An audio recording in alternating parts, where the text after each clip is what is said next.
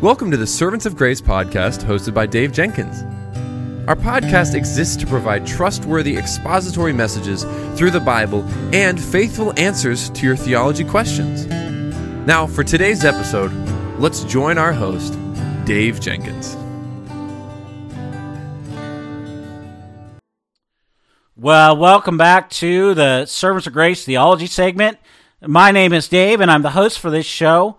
And on today's episode, a listener writes in and they have a really important question. And the question is, why is a church's mission statement so important? In seminary, I'll never forget, I had to take classes on ministry philosophy, learning all sorts of things about the importance of concisely and clearly stating one's life purpose and ministry purpose. And stating clearly and concisely the ministry's mission is not only critical because of what it communicates to people, but because it says a lot about what you believe and what you value. To put it a different way, a church's mission statement communicates to people in the congregation and the surrounding community whether you take the Bible seriously and whether you will minister to them or not. Throughout my entire life, I have been blessed to be in local churches where these churches preach and teach the Bible, and they help people to love one another and to evangelize and to make disciples who make disciples. Preaching and teaching the word and loving people are not enemies of each other, but friends of each other. Jesus states this in Matthew 22:37-40. It's known as the Great Commandment. And Jesus there tells his first disciples, as well as Christians today, that the mission of their lives is to love the Lord and love one another. Local churches today are to love the Lord and love their neighbor in word and deed. And so in Acts 2:42-48, the early church gathered together after Peter's Pentecost sermon in small groups where they did life together and studied the Word of God together. The church exploded because the Holy Spirit blessed the preaching of the Word and the loving community of the people of God. In fact, in the past 6 years or so, I've lived in 3 different states. My wife and I have lived in Idaho, we've lived in California, and now we live in Southern Oregon. All these churches had a similar mission statement to this: love God and love people, or treasure Christ and love people. A church's mission statement not only says what the church values, but also how it intends to be on mission for the glory of God. Preaching the Bible is vitally important to the church's mission. Where the preaching of the Bible has waned or even wavered in the church's life, the church's mission has been compromised. But there's another equally opposite danger here. It's one that's not often discussed on these matters.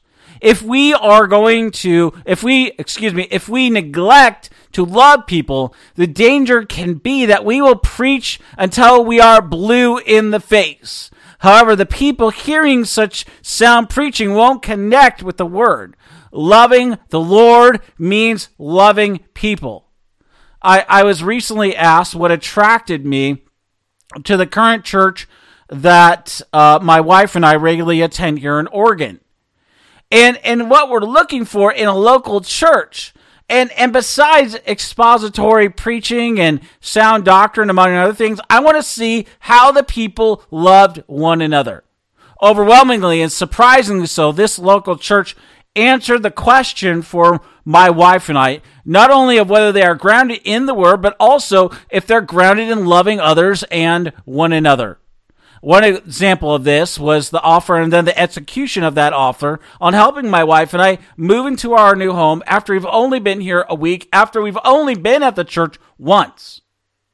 Like I'm saying, we've been in the city, we had moved to about a week, and we had visited that church on that previous Sunday when this offer was given. They did not know us, nor did they need to help us move in. But we were blessed and thankful that men came and helped me to move our things from our Penske truck into our new home. You see, it's not enough to have a good mission statement. You have to practice that mission. The goal of all churches' mission statement is to make disciples who make disciples for the glory of God. The making of disciples isn't an option to Jesus. It is a command given with a promise that the Lord will be with his people to fulfill his mission. And furthermore, the command given by Jesus is given assistance by the Holy Spirit, who indwells every Christian and empowers them to make disciples for God's glory. And so a church's mission statement should not only be clear, it should not only be concise, it should be one that they are going to model. James 1:22 makes it clear that we are to be doers of the word and not only hearers only. It's easy to hear the word and then turn away. We may not like the tough portion of what's in the scriptures. We may want to mute them or even at worst take those parts out of the Bible. But they are there for our good and the church's good. That difficult person who is hard to love is there in our local church to help us grow to be like Christ. And much the same way you use sandpaper to get out any imperfections on the object you're working on, the Holy Spirit uses sandpaper people, that is that difficult person, to help you grow to be like Christ. They are a scalpel in the hands of the Lord, used to help you to grow to be more like Christ. Don't avoid those people, but embrace them and the opportunity that they provide for you to demonstrate the fruits of the Spirit. Such people are not a hindrance or even a distraction to the local church's mission, but they help the church to grow to be more like Jesus. We are living in an emotionally charged moment in our culture where tensions are high on every side. And yet, we need to say this: the local church is the hope of the world. And the local church should be focused on the preaching of the Word of God and on loving people. People today wonder if anyone will be attracted to that kind of Christian and to that kind of church. They think that they have to accommodate to the culture or even have certain methods that entertain visitors to local churches to get them to stay. But here's the thing. Jesus in John 6:60 through 71, he preached hard things to people, and people left him. People are drawn by Christ through the Word. The Holy Spirit uses the preached Word and the means of the local church community to draw people irresistibly to faith in Christ and grow in discipleship in His name. I'm never going to ever forget what my varsity golf coach said to me in high school. I tended to focus on the golf swing mechanics to an insane degree. I still do that. I'm guilty. Okay? But I'll always remember what he said: keep it simple, stupid. Now, he wasn't calling me stupid. He was telling me to keep it simple because I was making the golf swing overly complicated. Similarly, the church's mission is simple. Love God, love people, make disciples. To do that, the church needs to preach the word faithfully to help people learn what God has revealed in the 66 books that constitute the Word of God. People not only need to hear the word, but they need a loving church community. A church's mission statement should be simple, it should be concise, it should reflect the church's values and its mission to reach the people in the congregation and the community. We need to keep in mind that all of the church's mission, from congregational care to ministry to outreach to discipleship, and all the church does is to be grounded in and shaped by Scripture.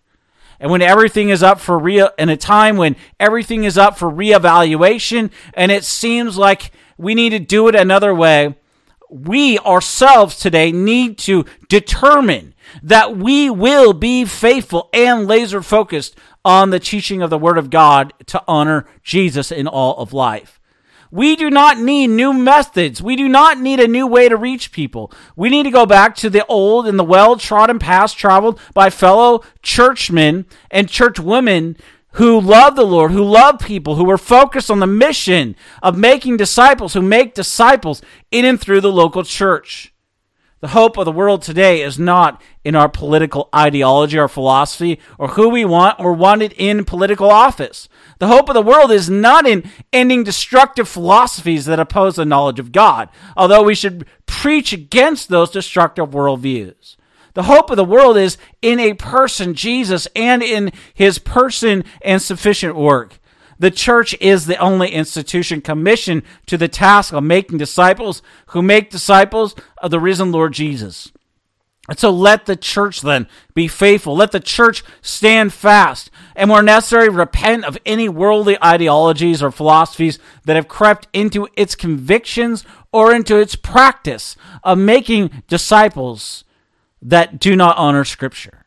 May our church's mission statement reflect the simple but profound truth of loving God and loving people, because behind both ideas are the church's mission to reach lost, to make disciples, and spread the fame of God to the nations, from the Word of God to the glory of God.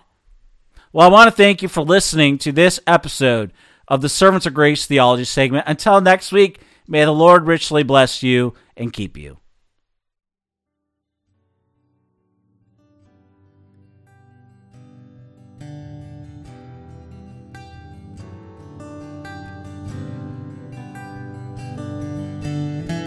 Thank you for listening to the Servants of Grace podcast today.